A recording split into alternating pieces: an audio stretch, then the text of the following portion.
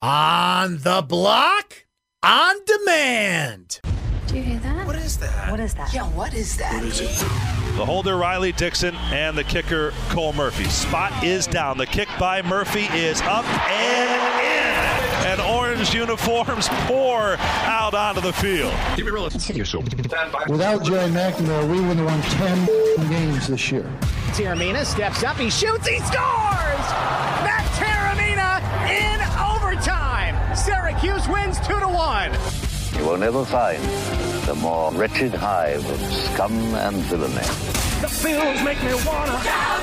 Nobody circles the wagons like the Buffalo Bills. Here is your host. Got a bad feeling about this. Brent X. Welcome back. Welcome aboard. Either way, we are so glad you are here. You're on the block, ESPN Radio, 97.7, 100.1. ESPN Radio Utica Rome on the ESPN app. Subscribe to ESPN Syracuse and iTunes so you can listen on demand. More on Eli Manning's benching, the Giants going forward. John Mara spoke today, and they're just trying to kind of get out of this mess, and I don't know how they can. I mean, maybe Geno Smith comes out and lights the world on fire and proves to us all how he's been wronged for not having more opportunities to be a franchise quarterback in the NFL. I'm going to go with the Giants are probably going to go like 2-14, and this is going to go down as an abject disaster. So we'll talk to our boy JJ about this. We heard from Mike Francesa earlier, but I want to hear what JJ's saying, what the callers of WFAN are saying, the general feeling around this, because it is rare the Giants are pointed at as the example of what not to do. That's usually the other occupant of that stadium, the New York Jets. But the Giants are having their day in the sun there. Talk a little more football later this hour. You're welcome to join the conversation as well at 437-7644 on Twitter. Brent Axe Media will hit that text line as well, 288-0644 to get in touch with the show there.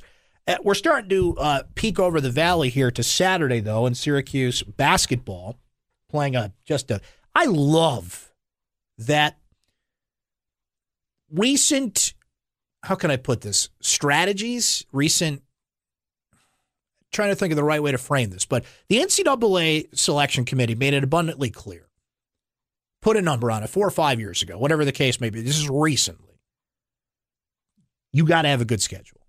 We are going to look at who you play all year long. It is not just conference play. It is what is your RPI? What is the KenPom? Who are you facing in non-conference play? That's going to matter. Who did you beat? Who did you play? We are not going to reward you because you feasted on cupcakes for 2 months. And then we're 13, 14-win team in conference. That doesn't matter anymore. So it made coaches adjust their scheduling. It made everybody call each other Power 5 teams, notably. The old structure of BCS teams call each other and say, hey, you want to play? And they got in more tournaments. You have more manufactured tournaments like the one Syracuse is a part of now, the Hoop Hall Invitational, and things like the Maui Classic and the Great Alaska Shootout, and some of these things were always around, but it has just become normal that you've got to put brand name teams on your schedule if you hope to have a good standing come March. Now, there are other teams that probably don't think they'll make the tournament and go the opposite way, like Georgetown, who has one of the most pathetic non-conference schedules I've ever seen other than Syracuse. What it gives us is a solid pacing in college basketball before we get to conference play. It's good for us. It gives coaches a little more stress. But it's also a good measuring stick because there's a balance of the games that you play just to make your teams better. And in Syracuse's case, that is, the Cornells and the Colgates of the world. There's the brand name teams you schedule to sell tickets, to pique interest, to tap into nostalgia like Georgetown and St. John's and Villanova in recent years. And I think that'll fade eventually, and I think we are going to get to the point where Georgetown does not have to be on the schedule every year. It's great that Syracuse has 2 more games coming up against them after this year, and Patrick Ewing is going to coach against Jim Boeheim, and the storylines from that are great. But I think when this run is over, because they scheduled 4 games. They'll play the second of those 4 games this year. I don't think we'll feel the need to keep Georgetown on the schedule after that. Maybe they'll still do it here and there occasionally because of how the current structure is. It's a long season, and you want to pique people's interest as much as you can.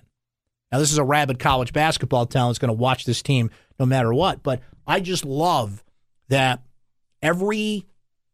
put whatever pace on it you want, but you don't go 3-4 games now before a really interesting game pops up for whatever reason. And in this case, it's Kansas on a neutral floor, top 5 team, 2 historical college basketball programs that played in a national championship game. Bill Self, Jim Boeheim, I mean, sign me up, right? It's on a neutral floor. I would prefer it to be here or at Fog Allen Fieldhouse, but hey, take what you can get.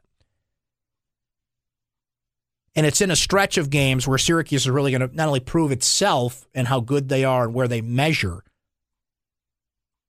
but they're non-conference wins that they need, seeing how they were left out last year. So, did you see Kansas last night, by the way? Woo, doggy, 96-58 winners over now. This is Toledo. It's a team that Syracuse has played and really had to pull away from in the second half to beat. But when you really get into the dirty details here, you say to yourself, look, that's why you play the games. It's a neutral floor. How can Syracuse pull this off? Being a team that is fun to watch, being a team that is committed to rebounding and defense, that has talent, but is going to have to play as perfect a game as you can to beat a team like Kansas.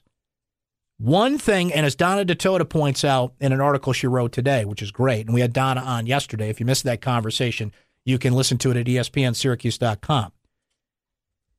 Now, stop me if you heard this before, but, teams play Syracuse, and they typically want to shoot the 3. That's how you beat the zone. But so far, that has been how teams have made Syracuse nervous. Now, Syracuse is undefeated. They have not lost a game, but I think if you look at it, Maryland hit a bunch of 3s the other night, and Syracuse only hit 3, and even Jim Boeheim said it after the game, it's not, and I'm paraphrasing here, but it was basically, it's not often another team's going to hit 11 threes. We're going to hit 3, and that's it, and we're going to win.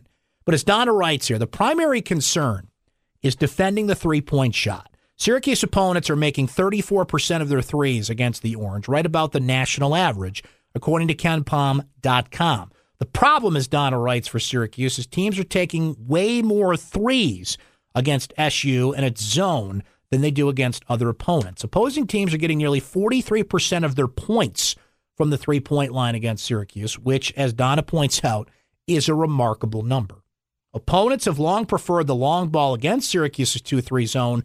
This year in particular, with Orange shot blockers looming on the inside, teams are gunning more from the outside. You got Pascal Chukwu, you got Barama Sidibe in the middle, in the middle. I say Sidibe, you say Sidibe. So teams are apt to be like, oh boy, can't get in there, pull up and shoot. Now, in the last 2 games, opponents are making those shots. We talked about Maryland. Now, most of this was Kevin Herter, who was making shots from Clifton Park the other night. But Maryland was 11 of 23 from 3-point range. In the last 2 games, which is Toledo included, who just played Kansas last night, opposing teams are making 48% of 3-point shots. So here comes Kansas. Kansas as a team shoots 45% from the 3-point line. At that rate, they're the 9th best 3-point shooting team in the country. It's only 6-7 games in here, but they take a lot of threes. 37% of their points come from the 3-point line. Devontae Graham, Vic, Malik Newman, Mitch Lightfoot, all of these guys are good 3-point shooters. Kansas was 60% from the 3-point line last night over Toledo. In a game, they scored 96 points. Kansas has 5 players who are making at least 36% of their threes this season. So, look, it's the standard plan against the 2-3 zone. But can you make them is the question. The last 2 games teams have, Syracuse has won both of those games. But this is Kansas. This is a different level. So if you're looking for the way in, if you're looking for the plan, if you're looking for how can Syracuse beat Kansas, the number one thing is right there. It is right there. Particularly with Tyus Battle not at 100%. And If Frank Howard continues to play at the rate he has, if O'Shea Brissett is hitting the boards, if this team is as locked in and as committed to rebounding and defense as they have been all year, then good things will happen for you. But this is interesting. It's your first game on the road this season. It's a neutral court, but away from the dome, and we'll see how battle is. They're still as good as, and Donna pointed this out last night, as good as this team has been, as fun as they have been to watch, they still have a lot of work to do. So this is, as I like to reference once in a while, this is kind of a Judge Schmales type of game. Well, how do you measure yourself against other golfers? By height. This is, let's just see how much work has to be done. There is no better team, I think, other than Duke, who is on your schedule, to really see where you're at. But it's a nothing to lose kind of game, too. That's the beauty of it. You're not going into that game feeling like you have to win it. I think Monday, a lot of people went in and said, got to get this one, need non-conference wins. This would be a good one. Nobody's going into Kansas saying, got to have this one, which can present and create an attitude of, we got nothing to lose here. They're the better team. Let's see if they play loose. Let's see if they play with confidence. I just love that we're talking about Syracuse, Maryland, Syracuse, Kansas, Syracuse, UConn, and it's not even Christmas yet. Beautiful. Let's take a break on that note. We will come back and look at this mess that is the New York Football Giants. Our boy JJ, John Jastrzemski, WFAN in New York, will join us. Stay right there. This is On the Block with Brent Axe. Welcome back. You're on the block. It is presented by SRC Incorporated. SRC is growing. They are looking for software or systems engineers. Is that you? Apply at srcinc.com. All right, there are two things that absolutely need to change. I might even add a third to this. If Syracuse football is going to be in the conversation next year for a bowl game, which for 9 games this year they were. They beat Clemson. They're 4-3 at that point with 5 to go, and you're like, man, they got to scratch 2 wins out of this. And they didn't, and there's a number of reasons why. Injuries are a part of it, namely the Eric Dungy injury, but here's the thing with the Eric Dungy injury. It's not just what you're missing on the field. That was a mental blow to this team. I think the more we get away from this and the more we're kind of sorting through the rubble, if you will, we are finding out how big of a mental blow that was for the team on both sides of the ball. It's not just on offense. That's how all-in Syracuse is on a player like that. I think you could say that about a lot of teams. Florida State season was submarined when DeAndre Francois went down. As good as they are, as talented as they are, as many NFL-level players are on that Florida State roster, you lose your starting quarterback and you're done. That's why Alabama has been such an intriguing model, because they don't have great quarterbacks. It's all in the trenches. It's all depth, offensive, defensive line, and run the ball, a few key positional players. The quarterback almost doesn't even matter at Alabama. The way that they play defense, the way that they physically wear down teams. Who are the great Alabama quarterbacks in the NFL right now? There are none. It's amazing how they have bucked the trend there and gone the other way. But for the rest of everybody else out there, they need quarterback play. So that aside, Nate Mink wrote a story today, and again, numbers are not everything. It's just part of the conversation, but it is intriguing because what is the reputation of Syracuse football? Offense, throw the ball faster, right? And everything. And that is legit in a lot of ways. Syracuse finished 25th in total offense, and that is the selling point. That's what the coaches out there on the road right now are selling for the most part. On the offensive side of the ball, everything is predicated on training to wear down the other team because of the pace that they go at. The poster that I'm looking at in this room right now that sold the Syracuse football team is faster. But was that a bit of a misnomer this year? As Nate points out here, and it's just one thing, it is not the definitive thing, but it is something that has to change. Syracuse finished 76th nationally in scoring offense at 27.4 points per game. As Nate writes, to put that in perspective, it averaged 25.7 points per game last season. Finished 100th in yards per play at 5.1 against FBS competition, same as last season, highlighting the lack of explosiveness in the offense. Now, this is intriguing to discuss because Steve Ishmael and Amba Edetawu last year and Irv Phillips and Eric Dungy, before he got hurt, are setting all kinds of records, just blowing away the Syracuse record book, which that's a comparison of eras. They're running more plays. It's not to say there aren't talented players there. I think Steve Ishmael is going to play in the National Football League. Amba Edetawu had a shot but hasn't been able to stick anywhere.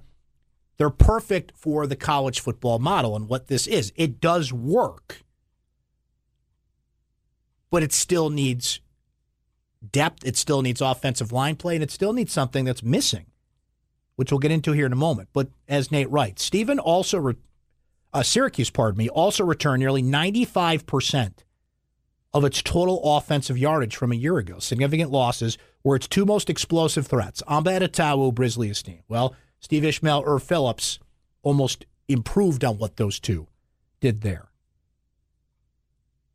Despite the narrative, as Nate writes, that took hold upon Baber's arrival, one fueled by analysts saying things like Syracuse is going to throw the ball all over the yard, Babers desires balance and a strong run game.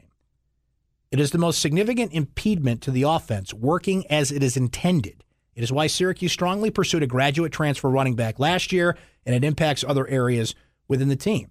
Syracuse's best runner is its quarterback, and that's been the case for the last 2 years. Dante Strickland has had some good games, and Mo Neal has shown flashes there, but Mo Neal is not a 20 to 25 carry a game kind of guy. He's a situational player who's got to get bigger. He's fast, and I think he's got a bright future, but Syracuse has not had that guy, that running back that they've needed, even in an offense that is focused so much on the passing game. To be fair, Syracuse faced some better defenses this year, including 2 top 20 defenses. The level of competition was up, but Syracuse needs to improve on that, and they've got to find a running back or two. And I think they're going to try and land one, both in recruiting and in JUCO play, to put a jolt into this offense. Because when you are one-dimensional, you cannot run the football, and it becomes pretty clear, especially into Game 7, Game 8, Game 9, that your best runner is your quarterback. You become easier to defend, even with the high pace that you go at. Okay, so that's got to change. Here's the big thing that's got to change for all the people looking on the defensive side of the ball and the criticism of Brian Ward and what people want to see on defense. Here's something that has got to get better, and that is turnovers. I knew this was kind of low, but to just see it laid out here as Nate did in this story, it is startling to look at. Syracuse did not record an interception since early in the fourth quarter of the LSU game on September 23rd. Syracuse forced just 4 turnovers in ACC play, but there's more to that. One of them was Eric Dungy ripping the ball away from a Miami defender. The other came on a pretty questionable officiating call on a muffed punt against Wake Forest. Do you know why Boston College was so good this year? Well, the answer to that is A.J. Dillon. You know what's 1A to that? 19 interceptions. Why is Miami famous? Turnover chain. One of the best ways you can turn around a team that is on the fringe of bowl game, not bowl game. Again, Boston College, not world beaters, but they're 7-5, and Steve Addazio, well, it takes years to build things, right? And 4 or 5 seasons. And okay, well, Steve Addazio's gone to bowl games 4 of the last 5 years at Boston College.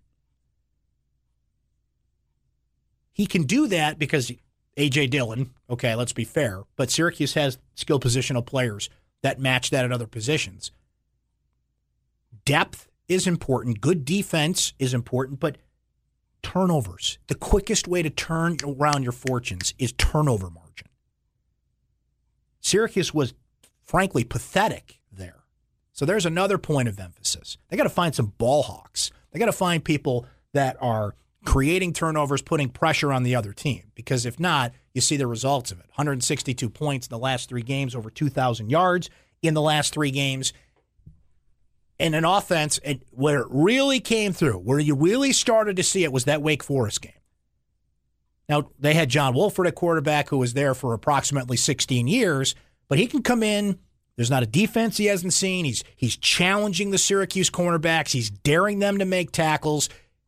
They're not getting pressure on him. He's a mobile quarterback, so he can escape that pressure anyway.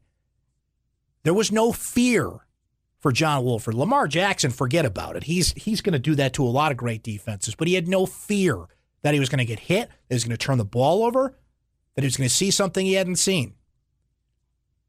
So that's a question to ask for next year. Where is that going to come from? But 4 turnovers in ACC play, I realized it was low, but to read that and see it put in front of me, and Eric Dungy had one of them, it's like, whoa, boy.